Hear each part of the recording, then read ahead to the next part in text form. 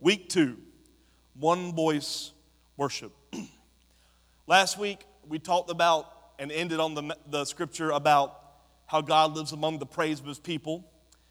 And tonight, as we kind of piggyback off of that principle of God living in praise, we're going to start to open the concept of God living in us even more, creating a place for God to dwell.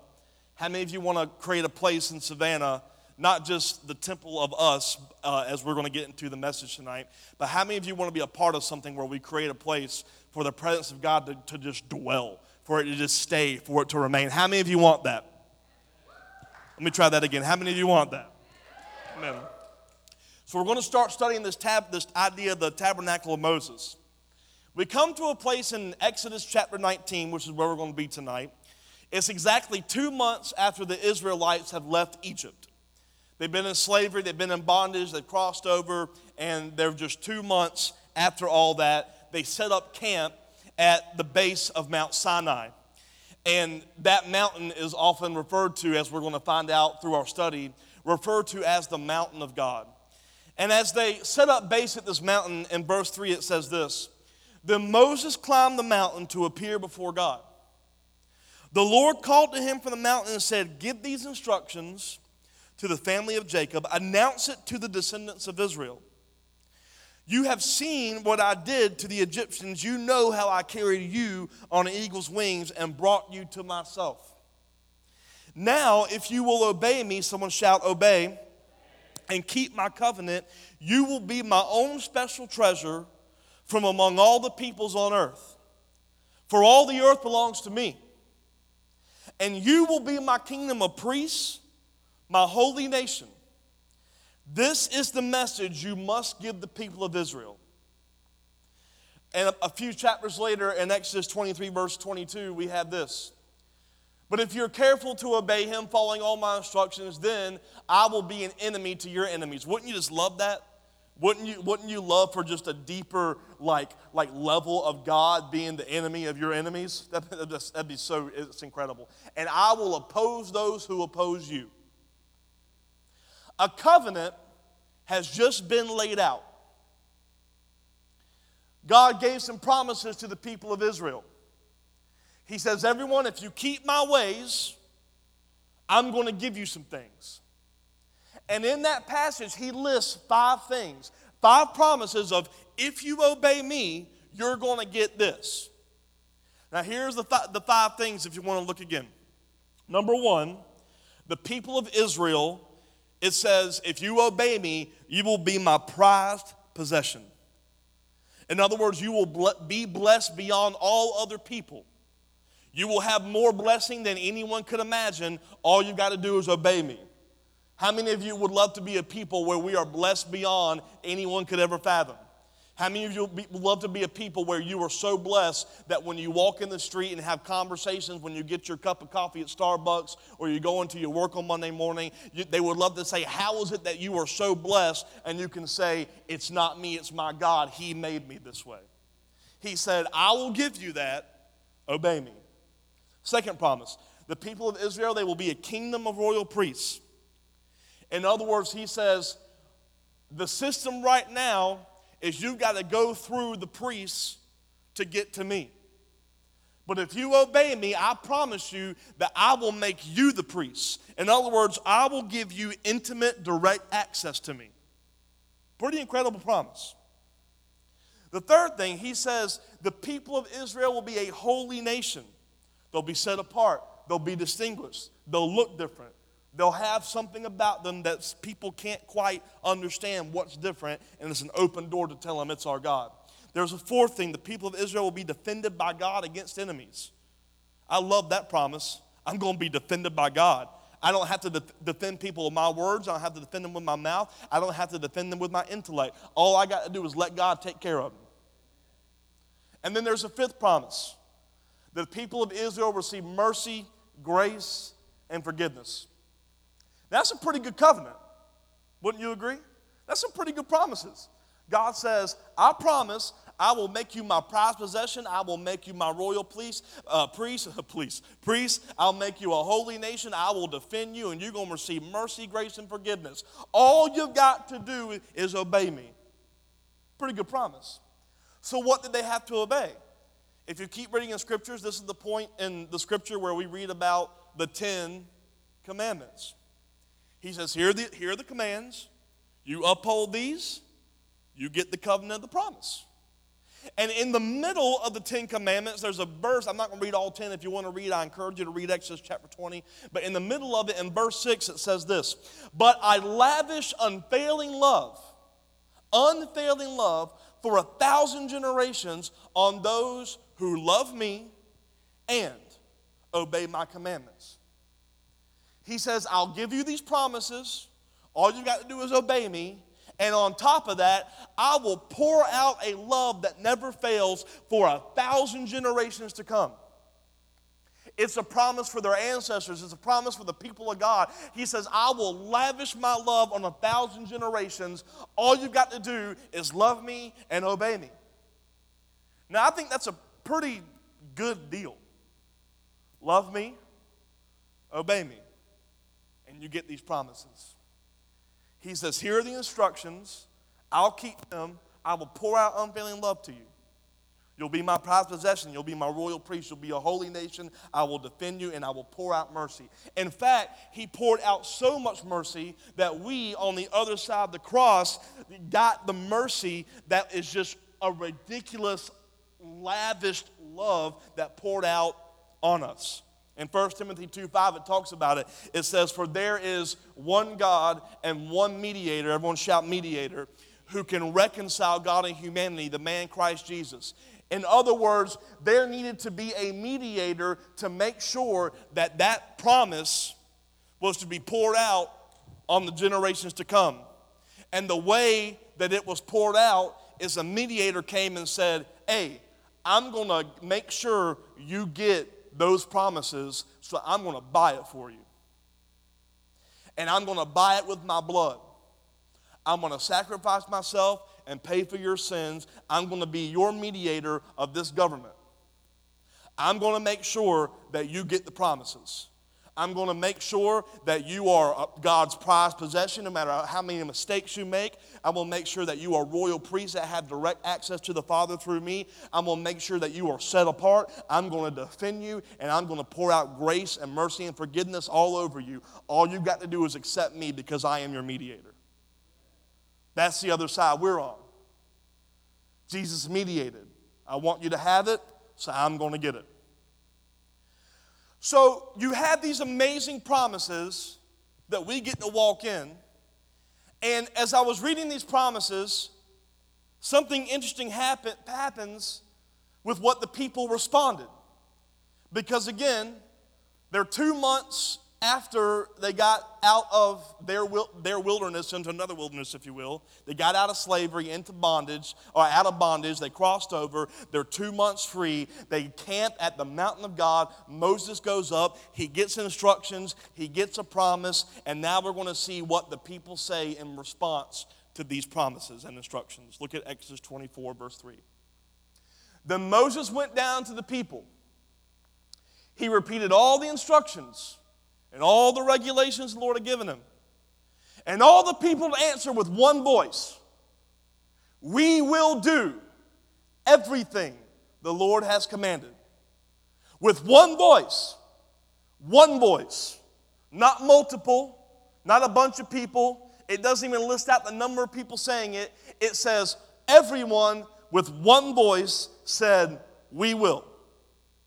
And before we can get into the building of a tabernacle, I just could not get past this scripture because I believe the Holy Spirit met me right in the middle of Starbucks coffee shop in that little chair I sit in every single day at Victory and Skidaway. And the Holy Spirit told me, you cannot talk about building a dwelling place for me until your church that I've given you the pastoralship over, you cannot move on to understanding how to build a dwelling place until these people get unified. With one voice, saying, we will. Yeah. Before we can even begin to build anything, We've got to have a united voice, a one voice kind of worship. Now, I want to address something because I don't want to get any heretical teaching here. I believe strongly that when you're saved, you become a temple of God, that He dwells in you. So I'm not trying to say that God's not here.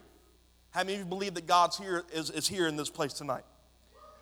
God is here. You are a temple of the Holy Spirit. He resides in you.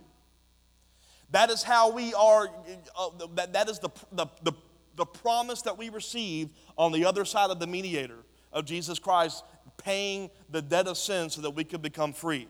We're freed from our chains and we walk into our authority as sons and daughters of the living God, and we get these promises, and we are a temple, a dwelling place of God. What I am talking about building and going to is a place, a corporate dwelling place of a greater degree of His presence. And sometimes we can ask the question, well, what do you mean a greater degree of His presence? Does that mean that we just need more people in the building to get more presence of God?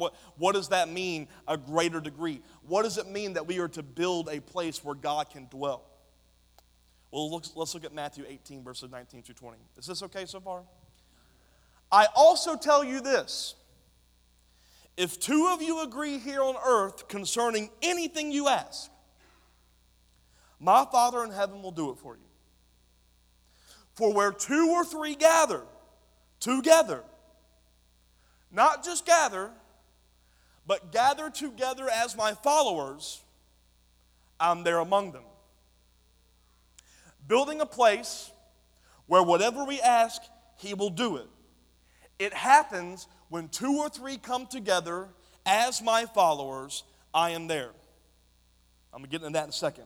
Look at Matthew 10, 7 through 8. Go and announce to them that the kingdom of heaven is near. Heal the sick, raise the dead, cure those with leprosy, cast out demons. Give as freely as you have received. I don't know about you, but I want to be a part of something where when we speak to cancer for it to be healed, there's no ifs, ands, or buts. It goes. I want to be a part of something where if a man walked in here with blindness, he would see at the moment of a whisper. I don't know about you, but I want to be a part of a place where demonic influences cannot hold their ground. I want to be a part of a place where when people walk in, because there is such a degree of the presence of God, it is impossible for them to leave in the same degree or manner of which they walked in. I was listening to some leadership videos and podcasts this week, and I was watching an interview between two pretty well-known pastors, Stephen Furtick and Brian Houston. For those of you that don't know those names, Stephen Furtick is the pastor of Elevation Church, and Brian Houston is the pastor of a fairly small church called Hillsong. And yeah, some of y'all got that.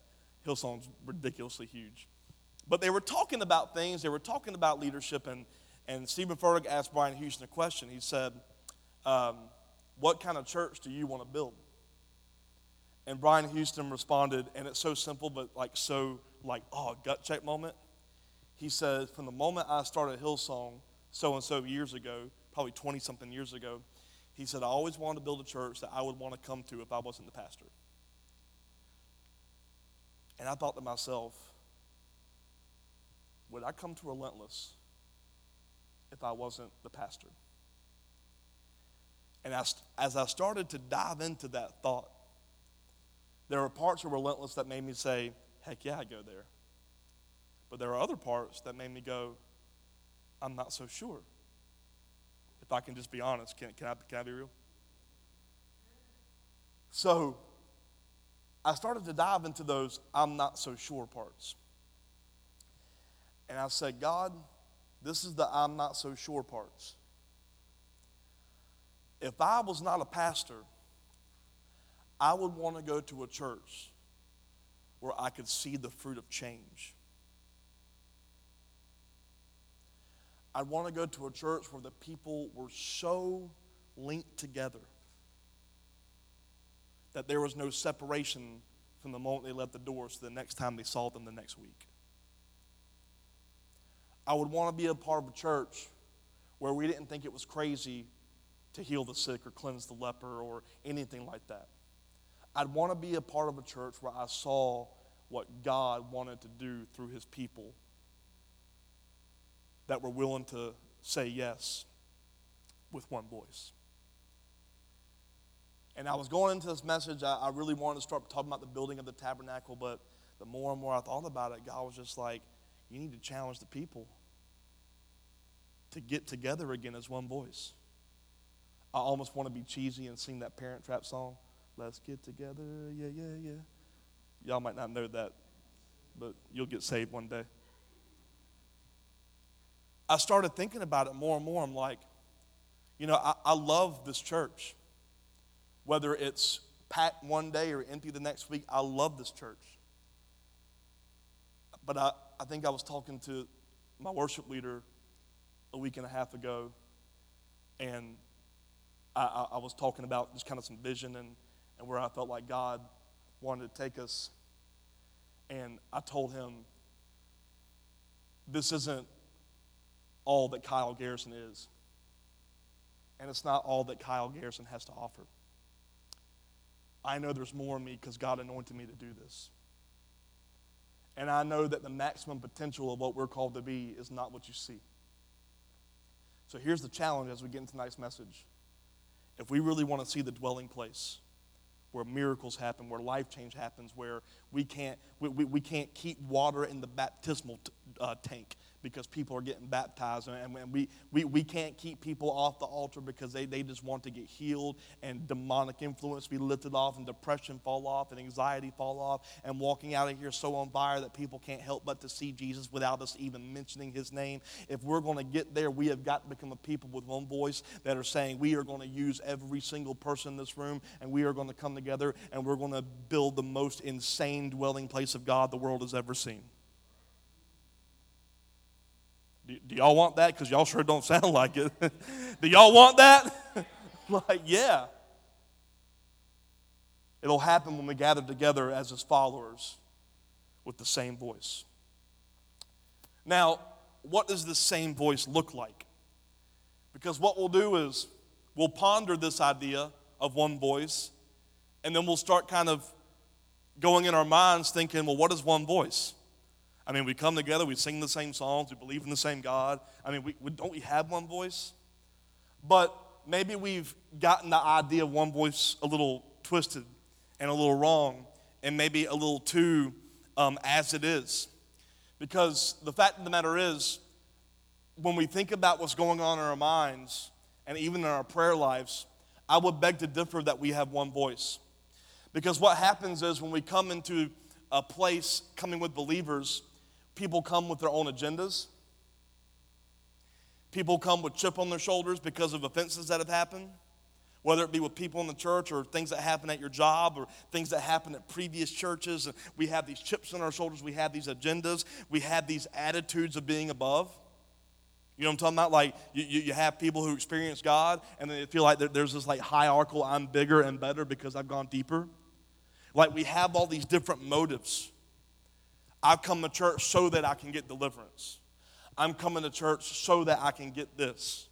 When really the only thing we should be coming together to do is praise him and get instruction of what to do as a house of God during our week. Not let me come here to get delivered, but let me come here so I can figure out how to disperse deliverance to every person that comes into my path. We don't come with a one voice type of attitude. We have all these different things. And instead of God hearing one voice in our prayers, he starts hearing all these different prayers. And I'm not saying God's not big enough to hear all the prayers. I assure you he is. And he hears everyone's voice individually and significantly, and he doesn't put you down or anything like that. He wants to hear you. But a one voice kind of worship doesn't look like the pastor praying for the church all day or every day saying, God, let these people come alive in Christ. And then you have another person, instead of saying, God, let people come alive in Christ, they're saying, God, give me increase in my job. Give me favor with my boss. Give me a raise. God, give me this. God, give me that. God, I need this. God, I want this. God, can you do this with my daughter? God, can you do this with my son? God, can you do this with my job? God, can you do this? God, can you do this? God, can you do that? Yet we say we have one voice. All of these people came together with these instructions, and they were all together unified in simply this: we are going to carry that out, and that is our only agenda, and that's all we want. But instead, we have all these different things going on when God simply wants to hear one voice. If you want to know what the one voice sounds like, shout, bring it.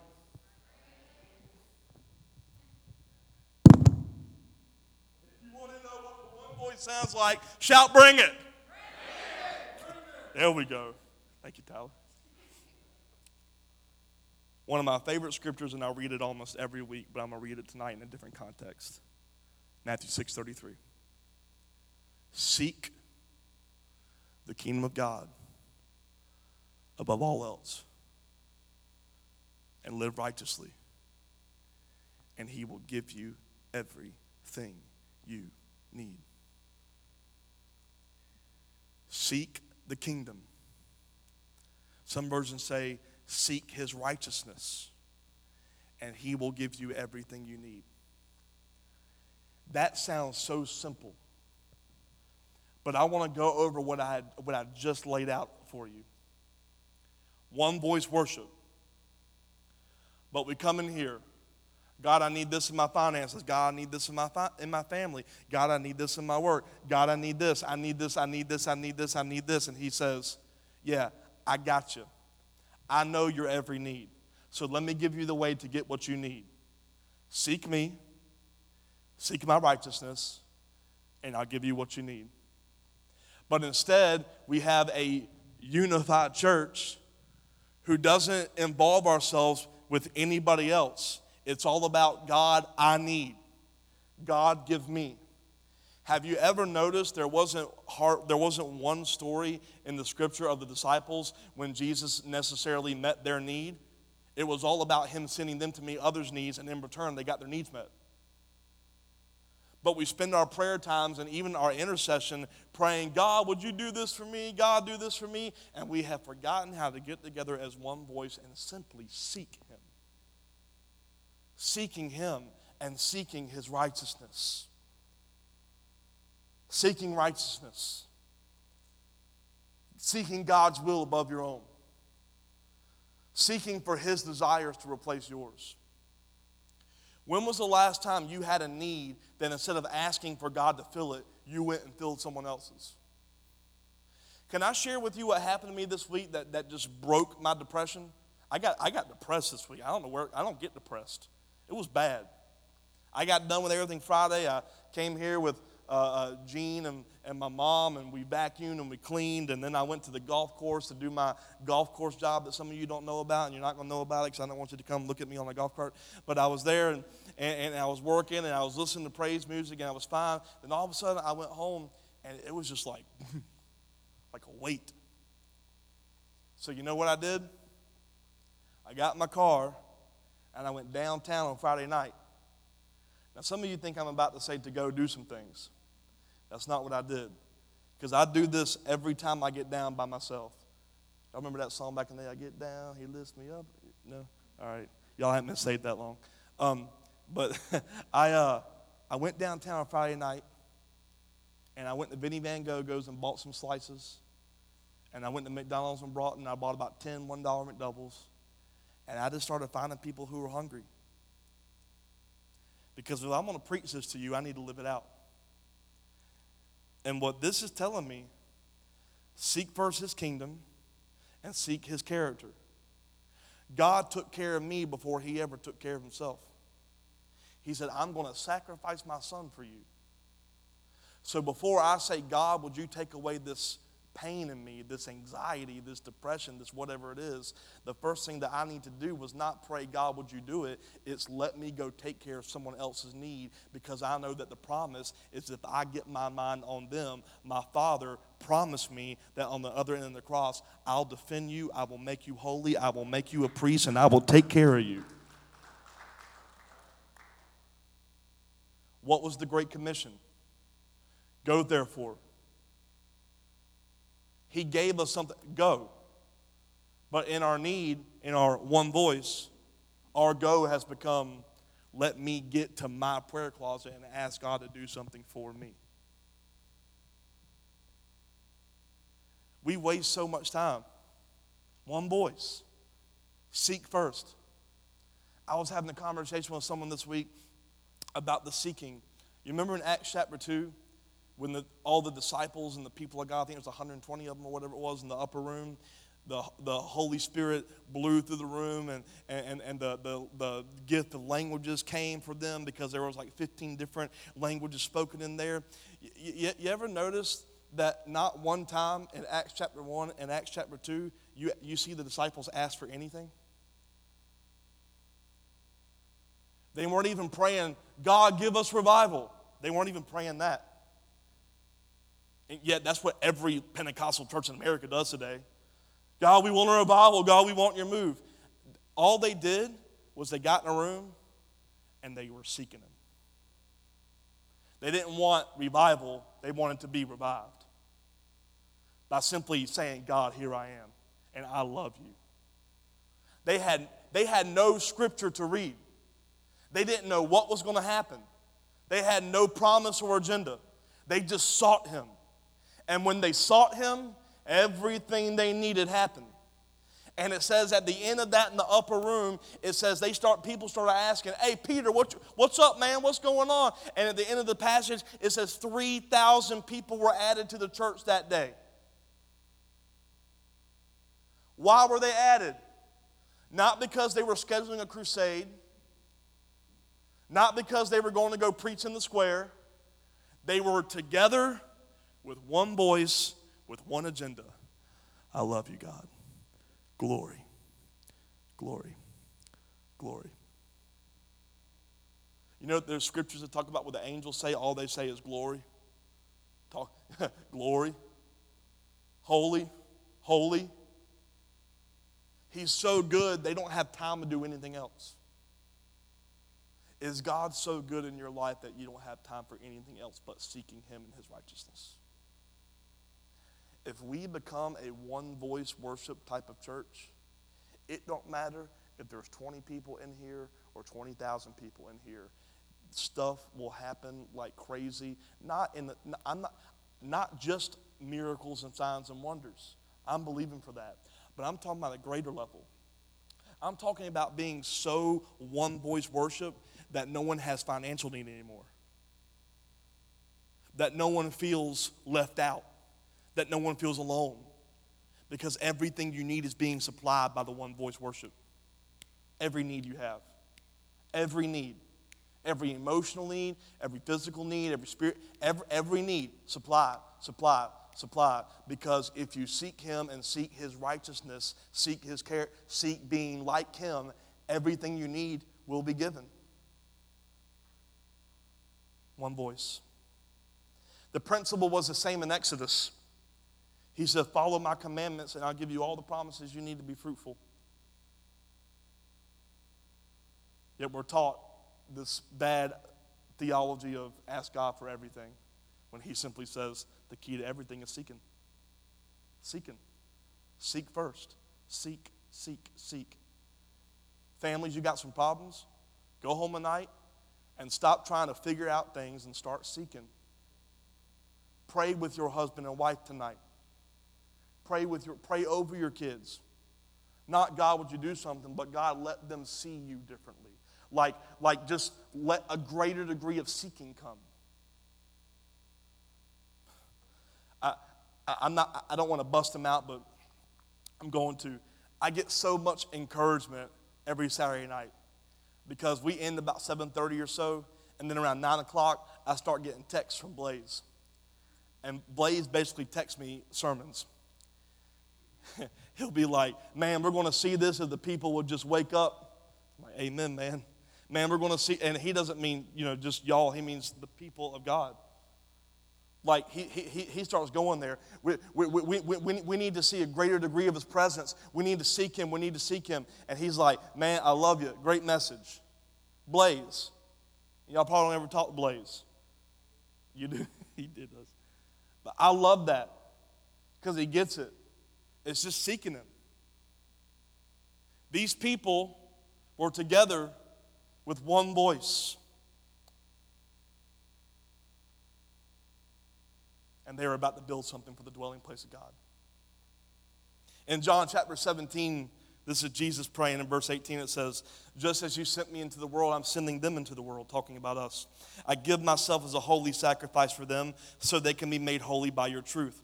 I'm praying not only for these disciples, but also for all who will ever believe in me through their message. I love that we have an account of Jesus praying over us specifically. I pray that they will all be what? One. Just as you and I are one, as you are in me, Father, and I am in you. And may they be in us so that the world will believe you sent me. You know why the whole world has not come up under the lordship of Jesus? Because we have not walked into true unity yet. Can you imagine a day if the church of Savannah will become so unified, the only response the world could possibly have is, how and what and tell me. I have given them, verse 22, the glory you gave me so they may be one as we are one. I am in them, you are in me. May they experience such perfect unity that the world will know that you sent me and that you love them as much as you love me. Unity, one voice, a one-voice worship, preparing to build a place for the presence of God to dwell. Not visit, but dwell. Justin, could you come up here, buddy? Justin gave me a word this week, and it was so on time. And I know I don't do this a lot in my messages, but I asked him if he would share this word. For those of you that came to group Wednesday night, you would have heard this. For those of you that didn't, that's the Holy Spirit convicting you.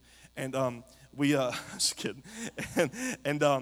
But in this idea of perfect unity and this idea of one voice, I felt like the word that he had was on time for this message. So if you would share for 60 seconds or 10 minutes, whatever you want. Amen. The Lord started giving me this word Wednesday. It was kind of building off of something that he had started speaking to me in January. Anyways, I started out by just telling Kyle that there was a plan of the enemy to keep him distracted, and that now's the time where he was in a time of just distraction by the enemy, and it was just praying to break that off. And then the Lord started showing me again a chessboard that the Lord had set before Kyle to strategically begin to place people in positions of leadership, and that the Lord was lining things up to set people in alignment and leadership. And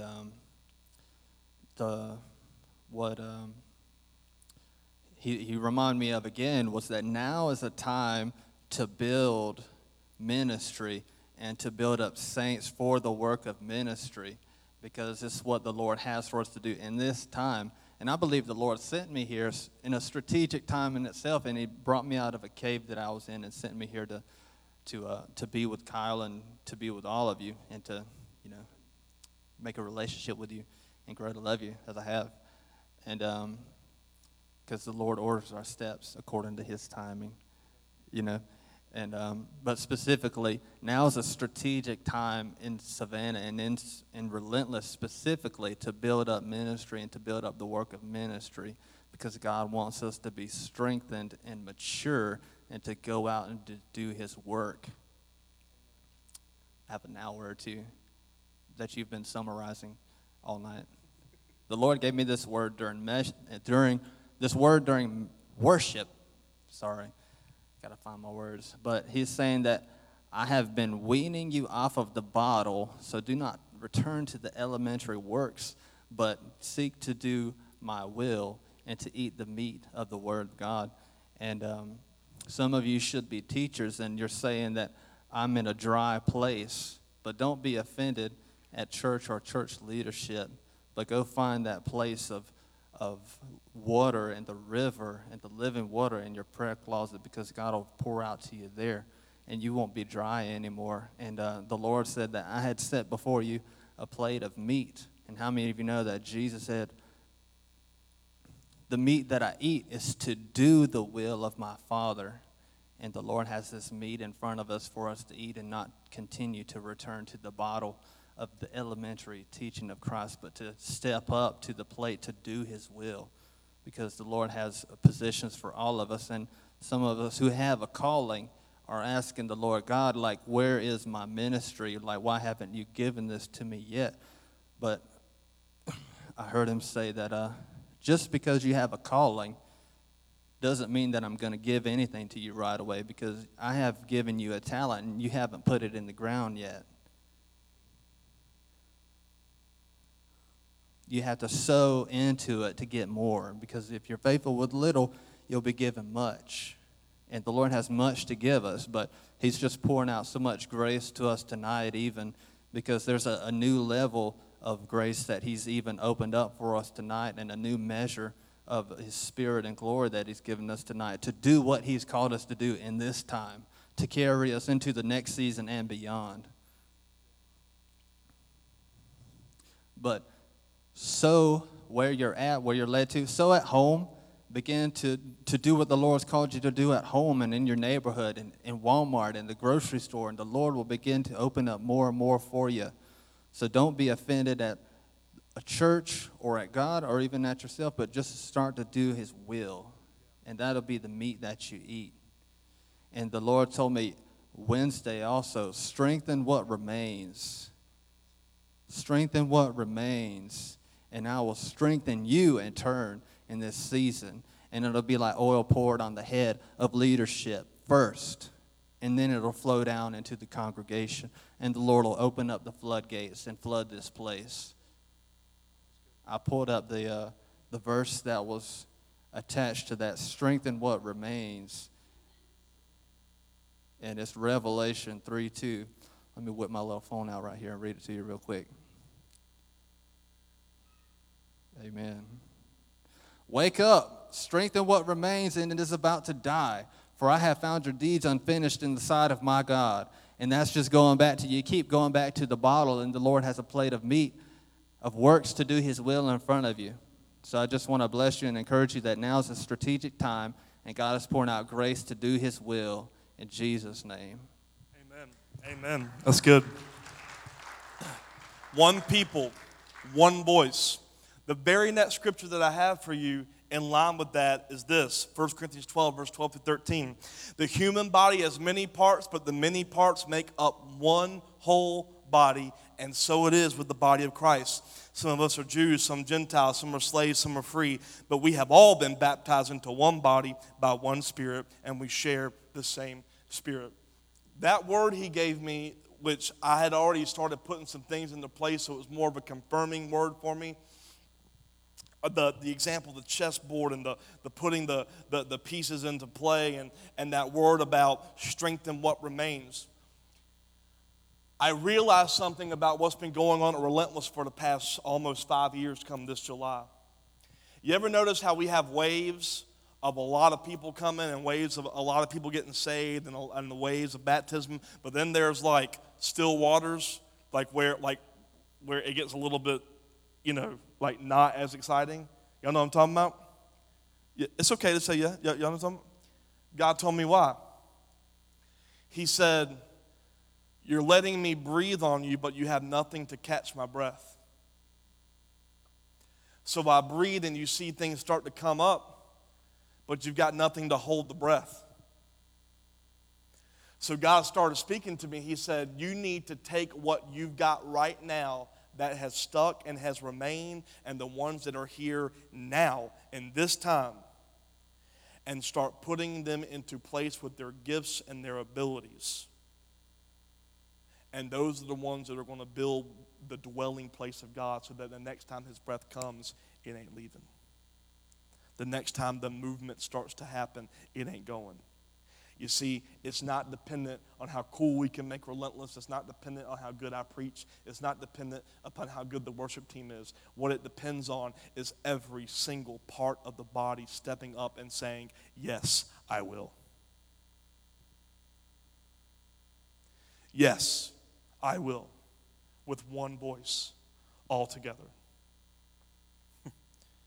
In Romans 15, 5-7, it says, may God, who gives the patience and encouragement, help you live in complete harmony with each other, as is fitting for followers of Christ Jesus. Then all of you can join together with what? One voice, giving praise and glory to God, the Father of our Lord Jesus Christ.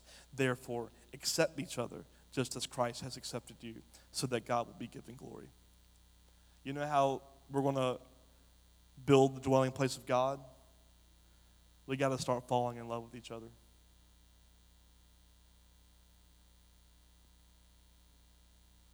We got to start falling in love with each other. Can I get a little offensive tonight in my message? Give me permission, just shout. Yep. Half the people in this church, we all go, I don't know if I'm going to go there. Yeah, I'm going to go there. None of us do life together anymore.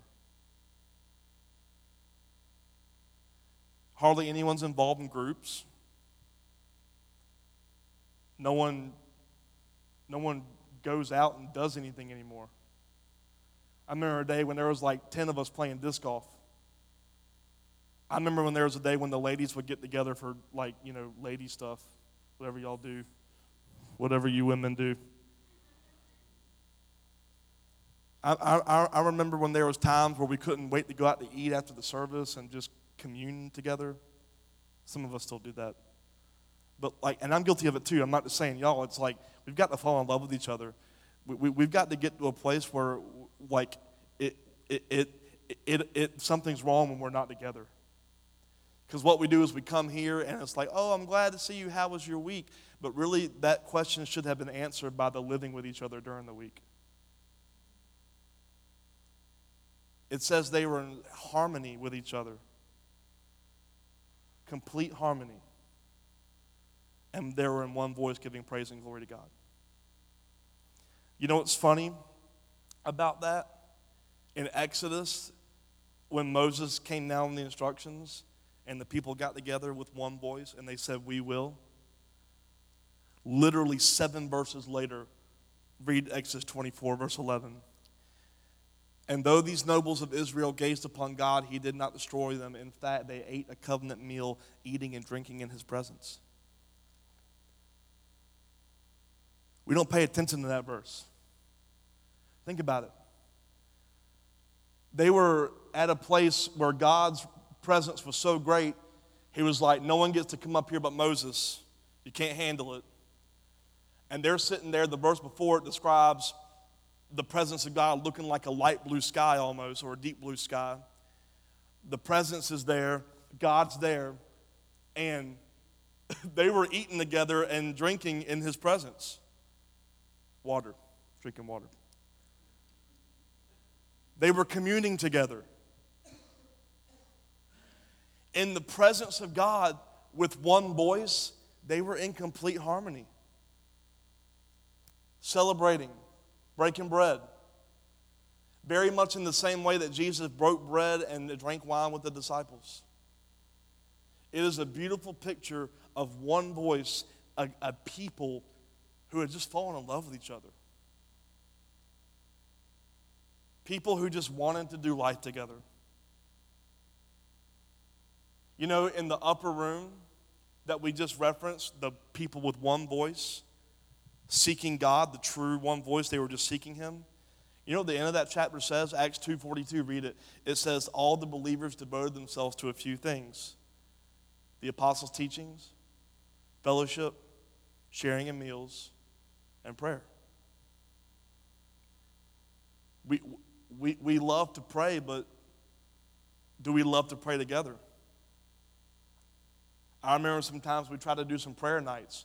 We had like 35 people come the first time, and then 3 of us the second time. I'm challenging y'all tonight. Is that okay?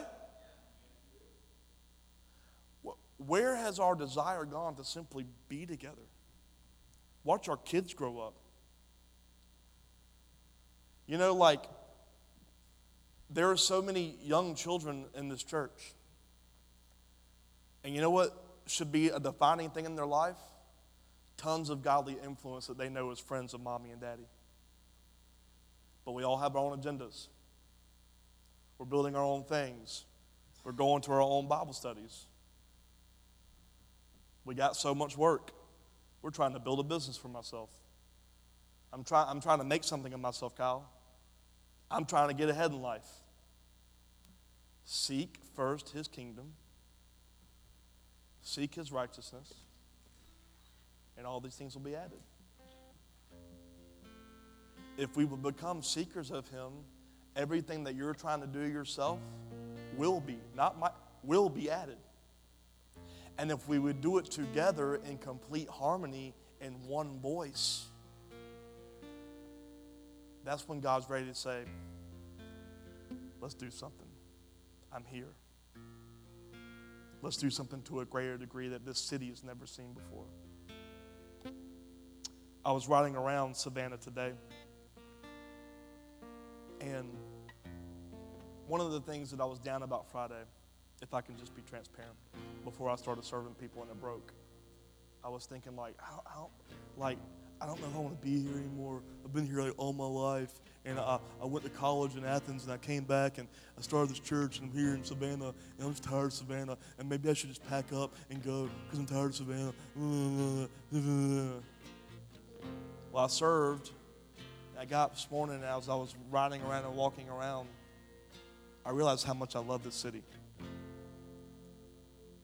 And I don't love it only because of its beauty or anything like that or its history. The reason I love it is because I believe that God has created me to change it, to influence it. And the way we're going to influence it is not to build a church on a good preacher. The way we're going to influence the city is not to build a church on great worship. The way we're going to influence the city is to be a church with a one-voice kind of worship where every single soul in this room is starting to walk in their gifts and abilities that God has put in you so that we as one voice could be the strongest thing that the world has never seen.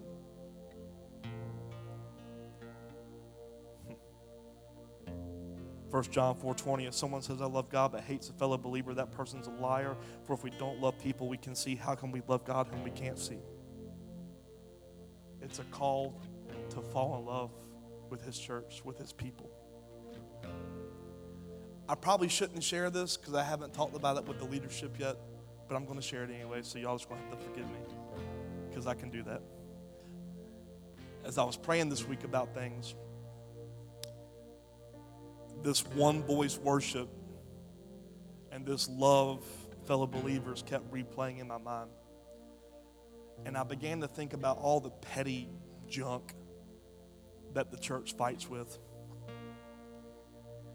You got, I'm not saying just these denominations, these are just ones that I can identify with, but you have denominations like a Baptist church who has their opinions about the Pentecostal church. Then you have the Pentecostal church who thinks they're above the Baptist because they've got something that they don't. You know what I'm talking about? Yeah, all this petty stuff just, and it's almost like, look at us because we are better than you because we get this and you don't, and just all this crap. And I was thinking about that, and a few weekends ago, I preached. I don't know if I consider myself a Pentecostal guy. I just consider myself a lover of Jesus. But I was preaching, and then there was a Spirit-filled guy, and then there was a Baptist guy, and there were some difference of beliefs, but we were all just preaching together and ministering together. I was thinking about that, and I was thinking about this one voice worship, and God gave me a vision, and I'm not sure if we can do it unless you guys are going to say, yes, we will. But he gave me a vision. We're coming up on 5 years as a church. And we've never been able to really do the coming together thing much outside of a worship experience because we've always been set up and tear down. But God started giving me this vision of like 5 nights. You can call them revival nights. You can call them whatever you want to, but 5 nights where the church came together with different preachers from different denominations and just coming together and celebrating Jesus. Not theological beliefs, not differences, but just people that love Jesus coming together and just falling in love with him all over again. Guys, you think we can do that for 5 years? Can we do 5 nights of just seeking him as a church? I said, can we do that together, 5 nights of just seeking him as a church? I believe we're supposed to do it. I don't know what it's going to look like. I don't know when it's going to be. I don't know what the preachers are going to be. All I know is that it's time to break some denominational barriers if we're going to call ourselves One Voice Church. You know? We've got to break some denominational barriers. We've got to break some race barriers. We've got to break some religious barriers. We have got to become people who simply say, God, we are seeking you. That's all we want. After all these people got together, and y'all can stand if you want, I'm going to close.